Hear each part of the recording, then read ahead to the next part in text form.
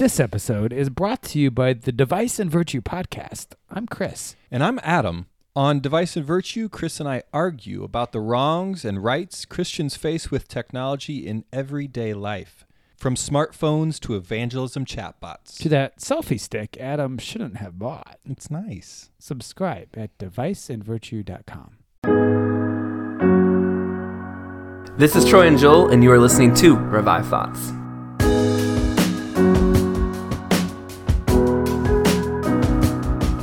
If sometime you should read that D.L. Moody of East Northfield is dead, don't believe a word of it. Every episode we bring you a different voice from history and a sermon that they delivered. Today's sermon is preached by D.L. Moody, and it's known as the 91st Psalm. It was the last sermon that he preached in Northfield, Massachusetts, his home. Joel, we have talked about the amazing life of D.L. Moody before. He was one of those people who had a background you couldn't begin to contain in just a single episode. But just as a reminder, he preached to soldiers in the Union during the Civil War. Charles Spurgeon helped him get started in his preaching career, as well as Andrew A. Bonar. And D.L. Moody was a world-famous evangelist who, among other things, started the famous and still running to this day Moody Bible College. Yeah. But today we're going to be focusing mainly at the end of his life, specifically his final appearances in public preaching. In a lot of the sermons that we cover here on the show, including our last sermon that we did on John Bunyan, we look at the kind of final moments of their life, those final words of wisdom. There's something kind of inspiring about someone's last words. You know, what kind of wisdom do they have to embark on us that remain? And this shows a lot about looking back on the past and looking back on people. And, you know, from the future, looking back at that, we have that perfect hindsight. We can see their entire life from where they started to where they finished. So that's something we kind of love to see people at the end of their life, because they can look back and kind of gain on that knowledge of what that entire experience was like throughout their life. But from what we can tell about D.L. Moody's life, he had no idea that this was going to be the last time he ever preached. Now, to clarify any confusion, because there's going to be a little bit of confusion here, this sermon episode is named after the 91st Psalm. It's the last one he preached in his hometown of Northfield, Massachusetts. But for the sake of the background information, what we're focusing on is the last sermon that he ever actually preached, which is in Kansas City. It's in the heart of Kansas City, and it was preached in 1899. In November 12th, 1899, he began this campaign there that was supposed to last a week. But like so many others of these kind of campaigns that he did, I always ask myself, you know, if I was going around traveling and preaching and stuff like that, would they ever start to feel routine? Would you ever be like, okay, here I go, I'm going to go, you know, I don't know, when you show up to work, sometimes your heart is in it, you're really excited about what you're doing. But other times, right, you kind of feel like, okay, I'm just going through the motions, I'm waiting for holiday, I'm just looking forward to getting off tonight, whatever it is. And I wondered that about him in this case, but I think if there was ever a time where he was not feeling routine, it might have been this instance in Kansas City, because there was so much going on that brought him to this point. I think was really special, something different. For example, when it was announced that people had invited him to come and they accepted him to come, people from all over the city poured in. People from the Presbyterians, Methodists, Episcopalians, Congregationalists, the Christian churches, the Baptists, Southern Baptists, and pretty much every different church brought ministers together and said, we want to help with this campaign to bring D.L. Moody to Kansas City. And that alone is just a rare thing where everybody from these different denominations is going to come together on one thing and say, we want this to happen. Yeah, people from all over the Kansas City area came to support it. There were several businesses in the area that pledged to pay for the convention hall rental fees, so the entire meeting was paid for before he even arrived. He spoke in a nearly brand new convention hall, and it could seat 15 to 20,000 people, and it would be filled to capacity during these meetings. It was said that some of the biggest crowds he ever had were during these last final meetings he had in Kansas City. After the 20,000 capacity auditorium was full, it overflowed into a second site, kind of an overflow meeting area, and that meeting area also overflowed as well. So we're talking several tens of thousands of people were coming out to see D.L. Moody.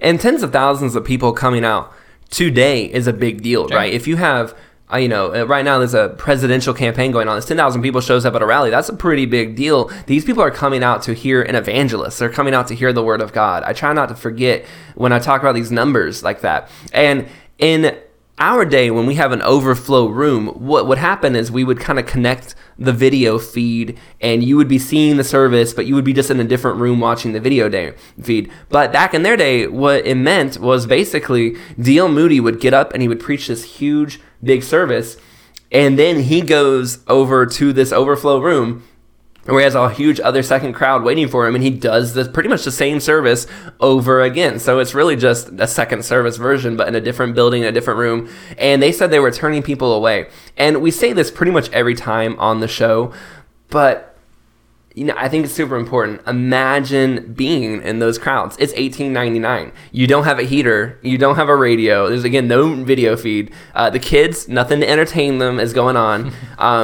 You're there in the cold coming to see somebody talk about Jesus. And we hear those kind of numbers and we just forget that each of those people had to make time to go there, right? Like, how many of us make time, or, it's snowing, church is going to be kind of rough, I don't know, or I'm feeling a little sick, but, this and that, it's cold. Just always trying to remind myself that these are 20,000 different people. And people were coming to Christ at these meetings by pretty big numbers. One particular, though, just to get to that individual, there was this businessman who came forward in one of the after meetings, so in the overflow services, and he was one of the most prominent businessmen in Kansas City. And he comes up in front of everybody and just basically says, you know what, I'm not a Christian, but I want to be one now. And because of this one businessman, and there were many others, but just because of this one guy, there are many people who were talking, and I was researching and said, I can trace my conversion not back to D.L. Moody, but back to this businessman who came up in front of this huge crowd and said, I'm here to accept Christ. So there are these cool little individualized moments happening around this big story. So D.L. Moody's here in Kansas City, and he's preaching through these special meetings. And I'm kind of going to go through a timeline here. On Wednesday, people could see he was a bit different. And he told the people that he couldn't go out and travel. He kind of had plans to go and look at some sites in the city, but he said he needed to rest. And so he didn't go out on Wednesday night. Doing 2 meetings a night, I mean, even for a normal person, is pretty exhausting, I'm sure. But that was kind of strange for Moody to see that wear him out in that way. That night, as he preached, instead of a strong and confident minister, they saw a man he was sweating a lot. His face was red. He was taking very long pauses in between his sermon bits, which, again, was not normal for D.L. Moody. That was abnormal to him. Thursday, so the following day, he preached what would be his last sermon. They took him around the city after that to try to get his spirits up, try to get his energy up, but he came back, and for the first time, he's even quoted as saying, for the first time in 40 years, I think I'll have to give up my meetings, saying he couldn't preach that night. And that's just because his health was diminishing so fast. The doctor says, hey, he's got to go back to Northfield at once. There was no room for him on any train, though, and so there was this Baptist organization said, hey, you can use our rail car. We'd be happy to give you space on this train to get him home as quickly as possible. And there's this one kind of famous final story of him leaving Kansas City, and he has to make a connection. It's kind of like in our day, okay, I'm going to take an airplane to Atlanta, but I got to make sure I don't miss my flight from there to Chicago or wherever, and the time has to line up. And it's a very similar thing in the trains day, where basically if this rail car doesn't get detached from one train and reattached to another train, they're going to miss the junction. It'll be, another 24 hours or however long before another train is headed that way to get connected. So it's looking like he's definitely going to miss this connection that would get him home really quickly within about 12-hour turnaround, and there's nothing they can do. They do, however, tell the train engineer, hey, we have a sick person on board, and the train engineer is like, oh, who is it? We'll do the best we can. The guy finds out it's D.L. Moody, and he sends word back, oh, don't worry, you got a friend up here, I'm going to get you there on time. And it ends up being the fastest recorded on the record of that route from Kansas City. I don't know what town it was to that other place. It is flying down, the tracks, which is dangerous, by the way. Back in those days, trains did capsize sometimes, but he is busting to get them there. When Moody wakes up and he goes like, how did we get on? I thought we were going to miss that junction for sure. And they find out that engineer who busted the records to get you there, he had gotten saved at a revival meeting 15 years before. more. And when he found out that D.L. Moody, the guy he had preached to and had, turned his life around because of hearing him preach, was on, he had to make sure that he did whatever he could to help him out. So he gets to Northfield. He'll end up being there for about a month. He's pretty much ill the whole time, is not able to do any kind of public ministry, and he'll die about a month later. And we spent a lot of time in the story talking really about 1 week of his life and really hammering on. And if you haven't listened to D.L. Moody's earlier episode, that'll give you more of a general overview of D.L. Moody in case you haven't heard that yet. But we really focused in because honestly, this story is really positive. We often talk a lot about bleak stuff. There's jails, there's terrible plagues, there's wars, there's persecution out the wazoo, and that's history. That's how it goes for these ministers. We're happy to do this. But in this story, I saw a minister preaching until he couldn't stand, until he was pretty much out of breath. Yeah. A city that got all these ministers together to lay out the welcome mat and pave the way. People coming to Christ until the very end, and this, making a profound generational impact.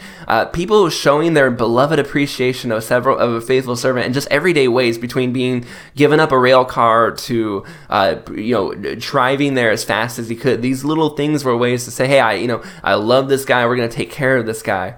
And it was just something cool to see. His death, shocked and saddened the world. I believe he was only 62 when he died. He was not super old, and yet at the same time, his life still influences to this day, 120 years later, because of things like Moody Bible College and all the stuff that he did in that time. But his final sermon, he seemed, by the very end, we said at the beginning he didn't know he was going to die. At the very end, though, he did seem to have a little bit of an inkling that something was going wrong. And in Kansas City on that cold Thursday morning, in front of a giant crowd, in the cold Thursday meeting before this giant crowd, he says, look, I am not old. I'm only an infant compared with the ages that will roll over me when I am gone. Those who live in Christ will live forever. The glory is not past, but it's to come. And I think that's something profound. You don't see, it's just beautiful to see how he ends his ministry in just such a gentle, trusting way. Those are some of the final words he ever spoke in public ministry, just acknowledging that, this is short where we are doing here on earth, and heaven is long. I may seem old, I'm on my deathbed here, but no, I'm actually an infant, and my life is going to be so much longer, and it's getting ready to start here in a minute. We have something pretty exciting and a rare occasion to be on location at the former convention hall. So this is it, huh? Yeah, this is it. Right after this break. This is the actual location, and it is very cold. Do you think about how your iPhone affects your daily life as a Christian? I'm Adam. And I'm Chris, and this episode is brought to you by the Device and Virtue podcast, where we argue about the wrongs and rights of technology and faith in everyday life, from DNA tests to TikTok videos. Give us a listen, and this fall, check out our new online seminary course. It's called Theology of Technology, Church and Culture in the Age of Zoom. Find out more at deviceandvirtue.com.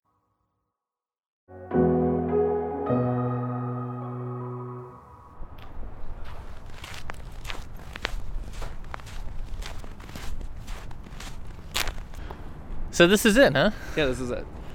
This is the actual location, and it is very cold today, and there's snow on the ground, but we're here at the actual spot where he would have been, and it is outdoors, and it is not at all like it would have been. No, now it's a park. It's actually a park on top of a parking garage that's underground. Yeah. But it's 100 years ago, there was a convention hall here. 120 years ago, and it's funny because we can actually see where they built the second convention hall right next door, and then the third convention hall right next to that. And apparently there's works for a fourth convention hall in the works. So you can just see the progression of convention halls from one to the other. But we're outdoors in the middle of Kansas City now, and it is a pretty cold day, and there's no one else around, just us here. There's no signs or memorials. There's no evidence that he was ever actually here either. I'm thinking back to Kansas City in 1899, and the spot is a pretty great spot. It's less than a mile from the river. It's less than a mile from the train station. It is a good central hub, and I can imagine it being quite packed back in the day. Yeah. So I mentioned there's no signs, there's no evidence that D.L. Moody was ever here, let alone that this was the last place that he would have ever publicly preached or done ministry. It's It reminds me of a story. When we first did our very first episode, I was doing research on George Mueller, and the guy who, there was this guy who went to George Mueller's orphanage, like it's now a school, and he went there, visited there, and he said, hey, I'm here to, see anything you have about George Mueller. And the attendant kind of laughs and kind of, oh, okay. She goes away, comes back like 10 minutes later with just a cardboard box and like a couple journals and books, and it was like, here's everything we have. You can go look through it at a table. And it was incredible. This person, George Mueller, who had helped 10,000 orphans, 10,000, just done all these amazing things, changed missions forever. All that was remembered of him was just a cardboard box, right? Like, he just is kind of forgotten, and he was pushed aside, and even his own orphanage is not thinking about him anymore. When I look at this last place of D.L. Moody, it's the same thing I think about. There's no evidence that he was ever here. There's no evidence as I look around that there was once 10 to 15, maybe 20,000 people packed in here, souls getting saved as he preached his heart out in his last campaign. But it happened. Right? And that's kind of what Revived Thoughts is all about, is remembering the sermons and remembering the preachers, remembering God's, chosen leaders who were sent to save souls. How many lives must have been impacted by his campaigns, by this campaign in particular? It must have been so many people whose lives were changed, yet you don't see it. The world has forgotten. There's no mementos, there's no signs, there's nothing here to show it. And yet, I definitely believe God remembers. I definitely believe that in heaven, this spot, maybe you won't have a sign to him because we're going to be all talking about Jesus, but God remembers what was done here. And even though the things we do 120 years, maybe no one will even know we were ever there or had done it, God will definitely remember our work. And those souls and those people who were changed forever, they will be remembered. The historians and the world may forget, but God, he knows what happened here on this day 120 years ago. And I think it's important that we as Christians do everything we can to remember that too. In this episode that we're about to listen to, in the sermon that we're about to listen to, it's all about the 91st Psalm. And again, this is the last sermon that he preached at his home in Northfield, Massachusetts. The last sermon that he preached there before leaving on this tour, where he would eventually end up on this spot, preaching his very last sermon. But the sermon that he preached at the end of his preaching time in Northfield, Massachusetts, was all about the 91st Psalm. And you can tell that this was one of his favorite Psalms. And people definitely knew that he was a fan favorite of the 91st Psalm. He has this thought, and you'll hear it in the sermon, that it was written after when the children were freed from Egypt. And there are several I will statements throughout this psalm. So as you're listening, as you're going through to it, you'll listen, the narrator will mention these kind of breaks, almost like an outline. This is the next I will statement. This is what God is communicating one after another. So listen to every time that he's saying, I will this and I will that, he's referencing back to a moment in that psalm where God is making promises to his people.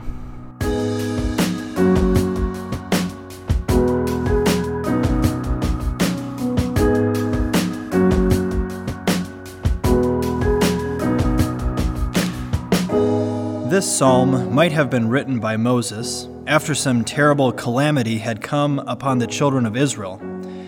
It might have been after that terrible night of death in Egypt, when the firstborn from the palace to the hut were slain, or after that terrible plague of fiery serpents in the wilderness, when the people were full of fear and in a nervous state. In the western states, where they have terrible cyclones, the people, old and young, get very nervous, and whenever they see a cloud coming up, they are alarmed. I was in Iowa some time ago, after they had in that state 7 cyclones, one after another. They had been all around the city that I was in, and if a storm came up and the black clouds began to gather, the whole city was just a-trembling. Perhaps Moses called Aaron and Miriam, and Joshua and Caleb and a few others into his tent and read this psalm to them first. How sweet it must have sounded, and how strange. I can imagine Moses asking, do you think that will help them? Do you think that will quiet them? And they all thought that it would. And then, it may be, on one of those hilltops of Sinai at twilight, this psalm was read. How it must have soothed them, how it must have helped them, how it must have strengthened them. You will notice in the last 2 verses, there are 7 things that God told Moses he would do. 7 I wills. If they could get burned down into our souls, it would be a help to us all through life. When God says he will do a thing, there is no power on earth or in perdition that can keep him from doing that which he has promised to do. First, I will deliver.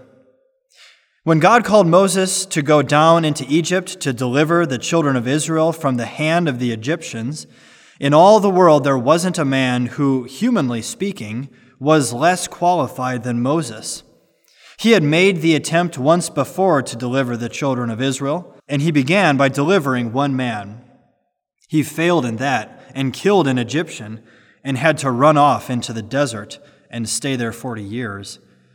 He had tried to deliver the Hebrews in his own way. He was working in his own strength and doing it in the energy of the flesh. He had all the wisdom of the Egyptians, but that didn't help him.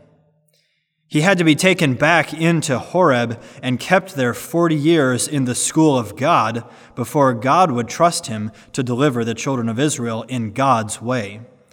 Then God came to him and said, I am come down to deliver. And when God worked through Moses, 3 million were delivered as easy as I can turn my hand over. God could do it. It was no trouble when God came on the scene. Learn that lesson.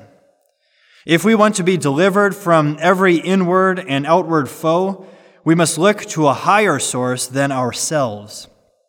We cannot do it in our own strength. We all have some weak point in our character. When we would go forward, it drags us back. And when we would rise up into higher spheres of usefulness and the atmosphere of heaven, something drags us down. Now, I have no sympathy with the idea that God puts us under the blood and saves us and then leaves us in Egypt to be under the old taskmaster. I believe God brings us out of Egypt into the promised land, and that it is the privilege of every child of God to be delivered from every foe, from every besetting sin. If there is some sin that is getting the mastery over you, you certainly cannot be useful. You certainly cannot bring forth fruit to the honor and glory of God until you get self-control. He that rules his spirit is better than he that takes a city. If we haven't got victory over jealousy, over envy, over self-seeking and covetousness and worldly amusements and worldly pleasure, if we are not delivered from all these things, we are not going to have power with God or with men. And we are not going to be as useful as we might be if we got the deliverance from every evil. There isn't an evil within or without, but what he will deliver us from if we will let him. That is what he wants to do. As God said to Moses, I am come down to deliver. If he could deliver 3 million slaves from the hands of the mightiest monarch on earth, don't you think he can deliver us from every besetting sin and give us complete victory over ourselves, over our temper, over our dispositions, over our irritableness and peevishness and snappishness? If we want it and desire it above everything else, we can get victory. People are apt to think that these little things, as we call them, are weaknesses that we are not responsible for, that they are misfortunes, that we inherited them. I have heard people talk about their temper, and they say, well, I inherited it from my father and mother. They were quick-tempered, and I got it from them. Well, that is a poor place to hide, my friend. Grace ought to deliver us from all those things. A lady came to me some time ago and said that she had great trouble with her temper now, and she was more irritable than she was 5 years ago, and she wanted to know if I didn't think it was wrong. I said, I should think you are backsliding. If you haven't better control over yourself now than you had 5 years ago, there is something radically wrong. Well, said she, I should like to know how I am going to mend it. Can you tell me? Yes. How? I said, when you get angry with people and give them a good scolding, go right to them after you have made up your mind that you have done wrong and tell them you have sinned and ask them to forgive you. She said she wouldn't like to do that. Of course she wouldn't.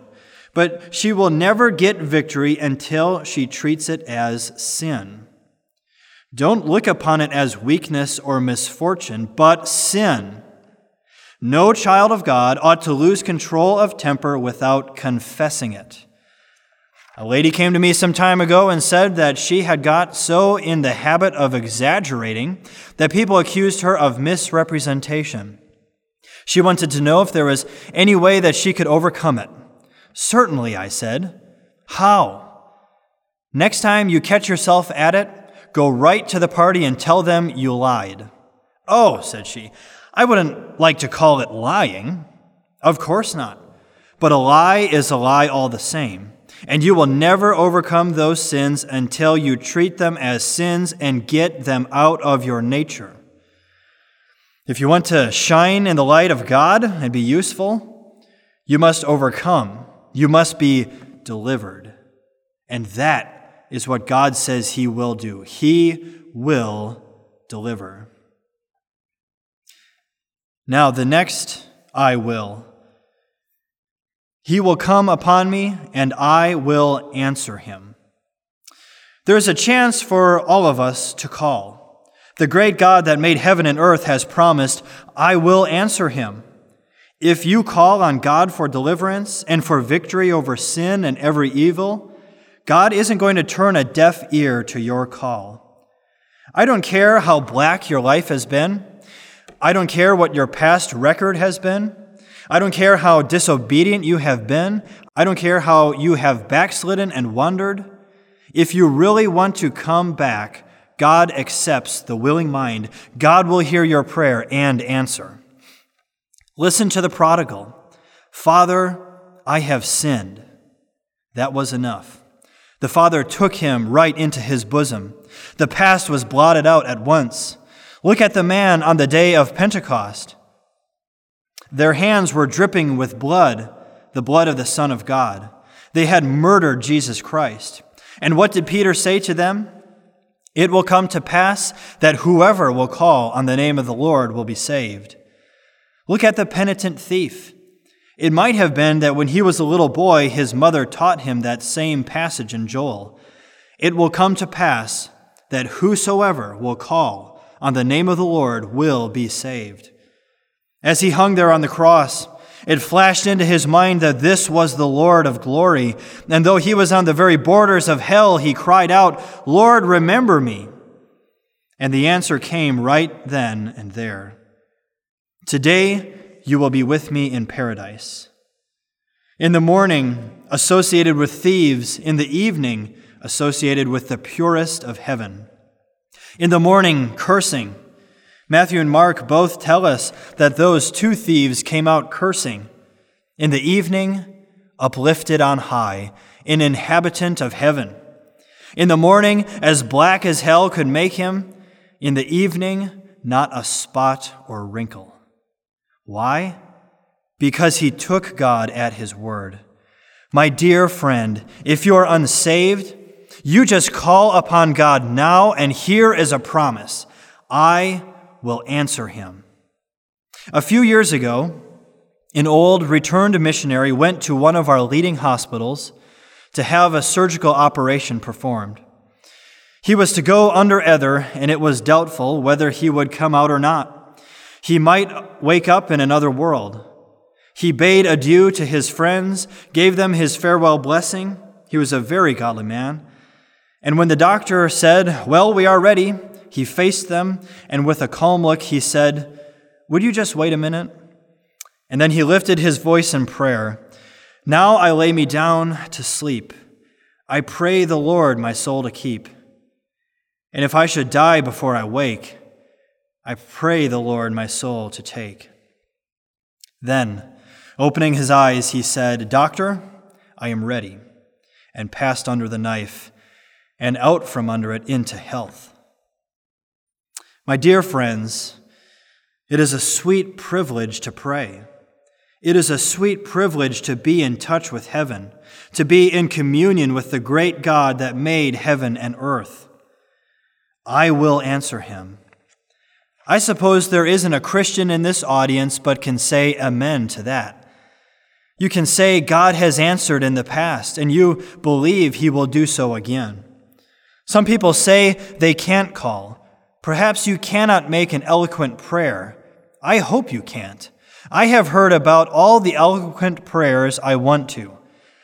But you can say, God, be merciful to me, a sinner. Only be sincere, and God will hear your cry. Mark you, there is a sham cry.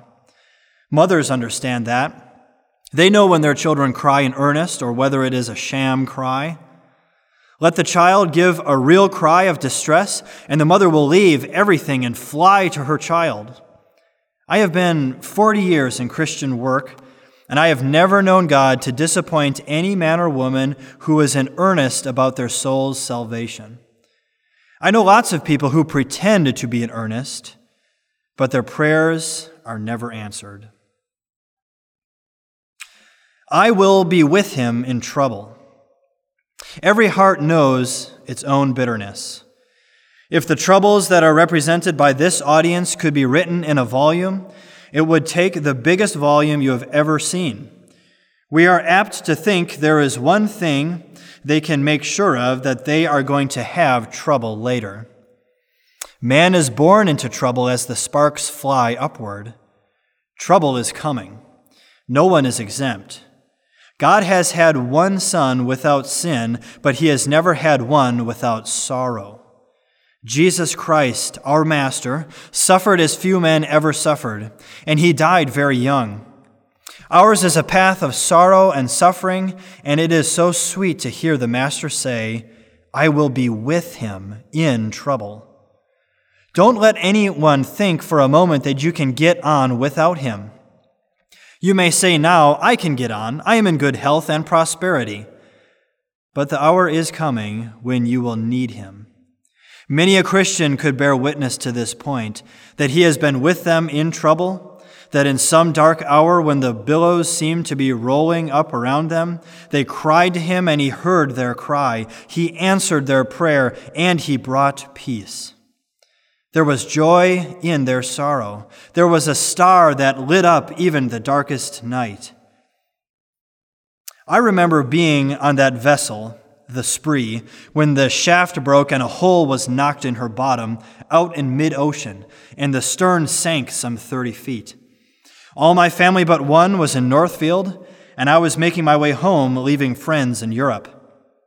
There I was in mid-ocean, pulled up, as it were, to look into my own grave for about 48 hours without one ray of hope, humanly speaking. For 48 hours, the burden was intense. My heart was as a lump of lead. The accident happened Saturday morning. Sunday afternoon, we had a prayer meeting, and after prayer, I read this 91st Psalm. If it had been let down from heaven, it could not have given me more comfort. I went into my stateroom and I fell on my knees and I cried to the Lord, "It is a time of trouble, help me." And God took the burden. It rolled off and I fell asleep. I have never slept sounder than I did that night, and all the rest of the time. If a storm had burst on us any time during the week, we would have gone down. But God was with us in the time of trouble, and the burden was lifted. A great many people seem to embalm their troubles. I always feel like running away when I see them coming. They bring out their old mummy and they tell you with a sass in their voice, "You don't know the troubles that I have." My friends, if you go to the Lord with your troubles, he will take them away. Would you not rather be with the Lord and get rid of your troubles than be with your troubles and be without God? Let trouble come if it will drive us nearer to God. It is a great thing to have a place of resort in the time of trouble. How people get on without the God of the Bible is a mystery to me. If I don't have such a refuge, a place to go and pour out my heart to God in such times, I don't know what I would do. It seems as if I would go out of my mind. But to think when the heart is burdened, we can go and pour it into his ear and then have the answer come back, "I will be with him." There is comfort in that. I thank God for the old book. I thank God for this old promise. It is as sweet and fresh today as it has ever been. Thank God none of those promises are out of date or grown stale. They are as fresh and vigorous and young and sweet as ever. I will honor him. God's honor is something worth seeking. Man's honor doesn't amount to much. Suppose Moses had stopped down there in Egypt. He would have been loaded down with Egyptian titles, but they would have never reached us. Suppose he had been chief marshal of the whole Egyptian army, General Moses, Commander Moses. Suppose he had reached the throne and become one of those pharaohs, and his mummy had come down to our day. What is that compared with the honor that God put upon him? I will honor him. Didn't God put honor on Moses? How his name shines on the page of history? The honor of this world doesn't last. It is transient. It is passing away. And I don't believe any man or woman is fit for God's service that is looking for worldly preferment, worldly honors, and worldly fame. Let us get it under our feet.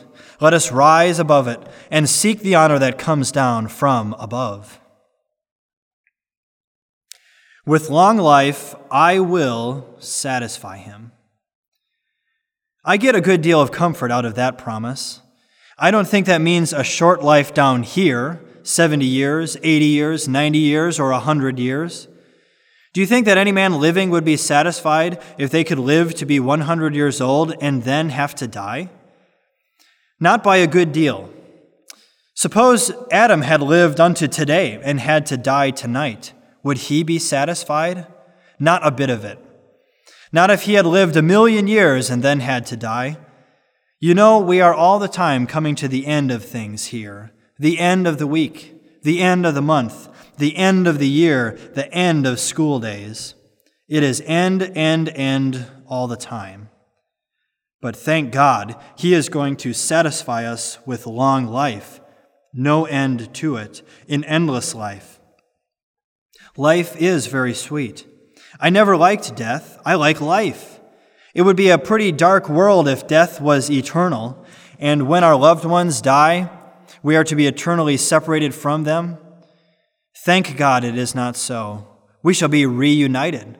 It is just moving out of this house into a better one, stepping up higher and living on forever. There is a verse, probably you have never noticed it, that came to me with great sweetness some time ago. It is in the 21st Psalm, the 4th verse. He asked life of you, and you gave it to him, even length of days forever and ever. Think of that. Length of days forever and ever. Do you think Moses is dead yet? He never lived as he does today, never. And he is going to live on and on forever. What does Christ say? If a man keep my saying, he will never taste of death. Never. Don't you want to live forever? You can if you will. Eternal life is as free as the air that you and I take into our lungs. Verily, verily, I say to you, he that hears my word and believes on him that sent me has everlasting life and will not come into condemnation, but is passed from death into life. Yes, with long life, I will satisfy him. Is there anyone here who hasn't got eternal life? I don't like to pass over this and leave anyone outside the kingdom. If you are not in, my friend, take my advice. Don't eat or drink or sleep until you get eternal life. Then this body may be taken away, but if it is, you will make something out of death. If our earthly house of this tabernacle were dissolved, we have a building of God, and house not built with hands, eternal in the heavens. When a young man, I was called upon suddenly in Chicago to preach a funeral sermon. A good many Chicago businessmen were to be there, and I said to myself, now, it will be a good chance for me to preach the gospel to those men, and I will get one of Christ's funeral sermons.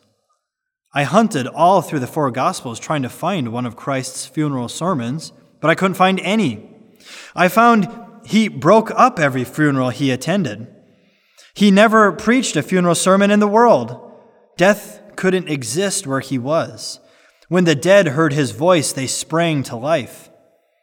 He will smash up the undertaking business when he comes to reign. I am the resurrection and the life. He that believes in me, though he were dead, yet he will live.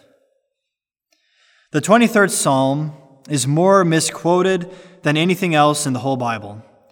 It is known in all the Catholic churches. It is known in the Greek church. It is in the Jewish synagogue. They chant it in a great many denominations, burying the dead, and armies went to battle chanting the 23rd Psalm. And yet I believe it is more misquoted than anything in the Bible. People will weave it into their prayers and conversation and chapel services. They will say, "Yea, though I walk through the dark valley." They will always emphasize the word dark and send the cold chills running down your back. "Yea, though I walk through the dark valley of the shadow of death." I want to tell you, my dear friends, the word dark isn't there at all. The devil sticks that in there to confuse believers. It is, "Yea, though I walk through the valley of the shadow of death." What is the difference? Must not there be light where there is a shadow? Can you get a shadow without light? If you doubt it, go down into the cellar tonight with a light and find your shadow if you can. All that death can do to a true believer is to throw a shadow across his path. Shadows never hurt anyone. You can walk right through shadows as you can through fog, and there is nothing to fear. I pity down deep in my heart any man or woman that lives under the bondage of death. If you are under it, may God bring you out today. May you come right out into the liberty of the blessed gospel of the Son of God.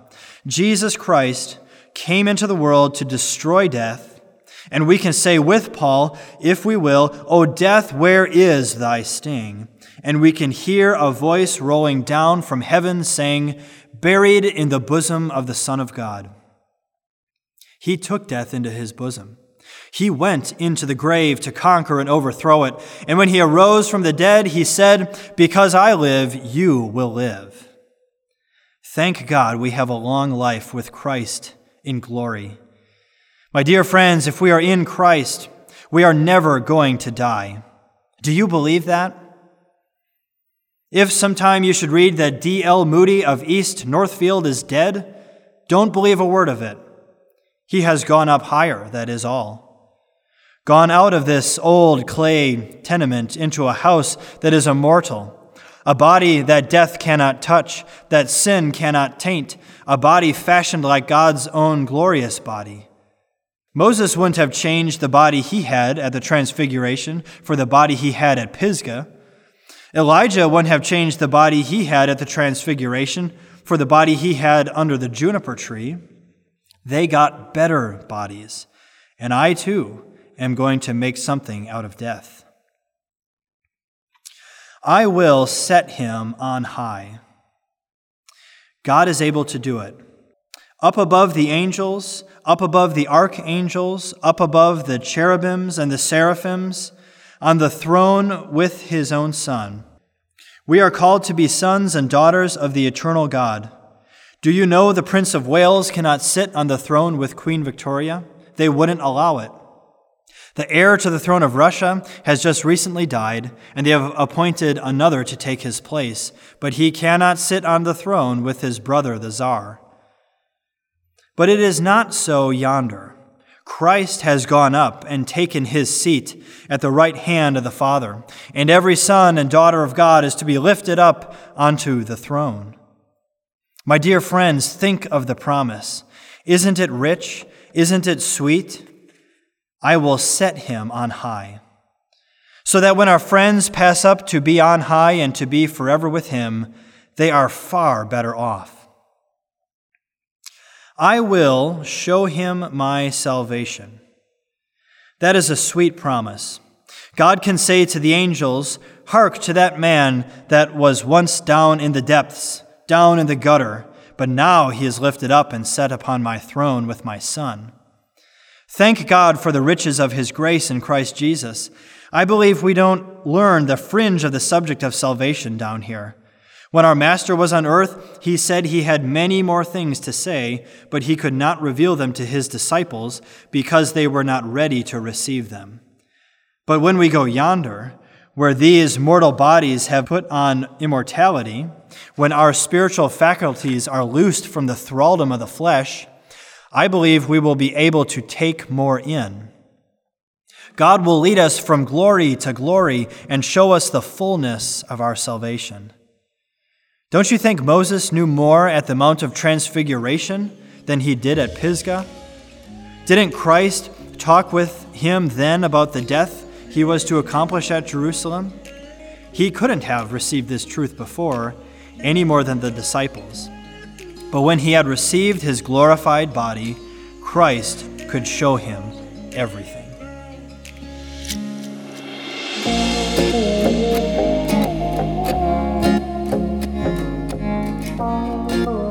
Thank you for listening to today's episode of Revive Thoughts. Today's episode on D.L. Moody was narrated by John Godez. Please visit our website at revivethoughts.com. There you can find the transcript for this episode and all of our episodes.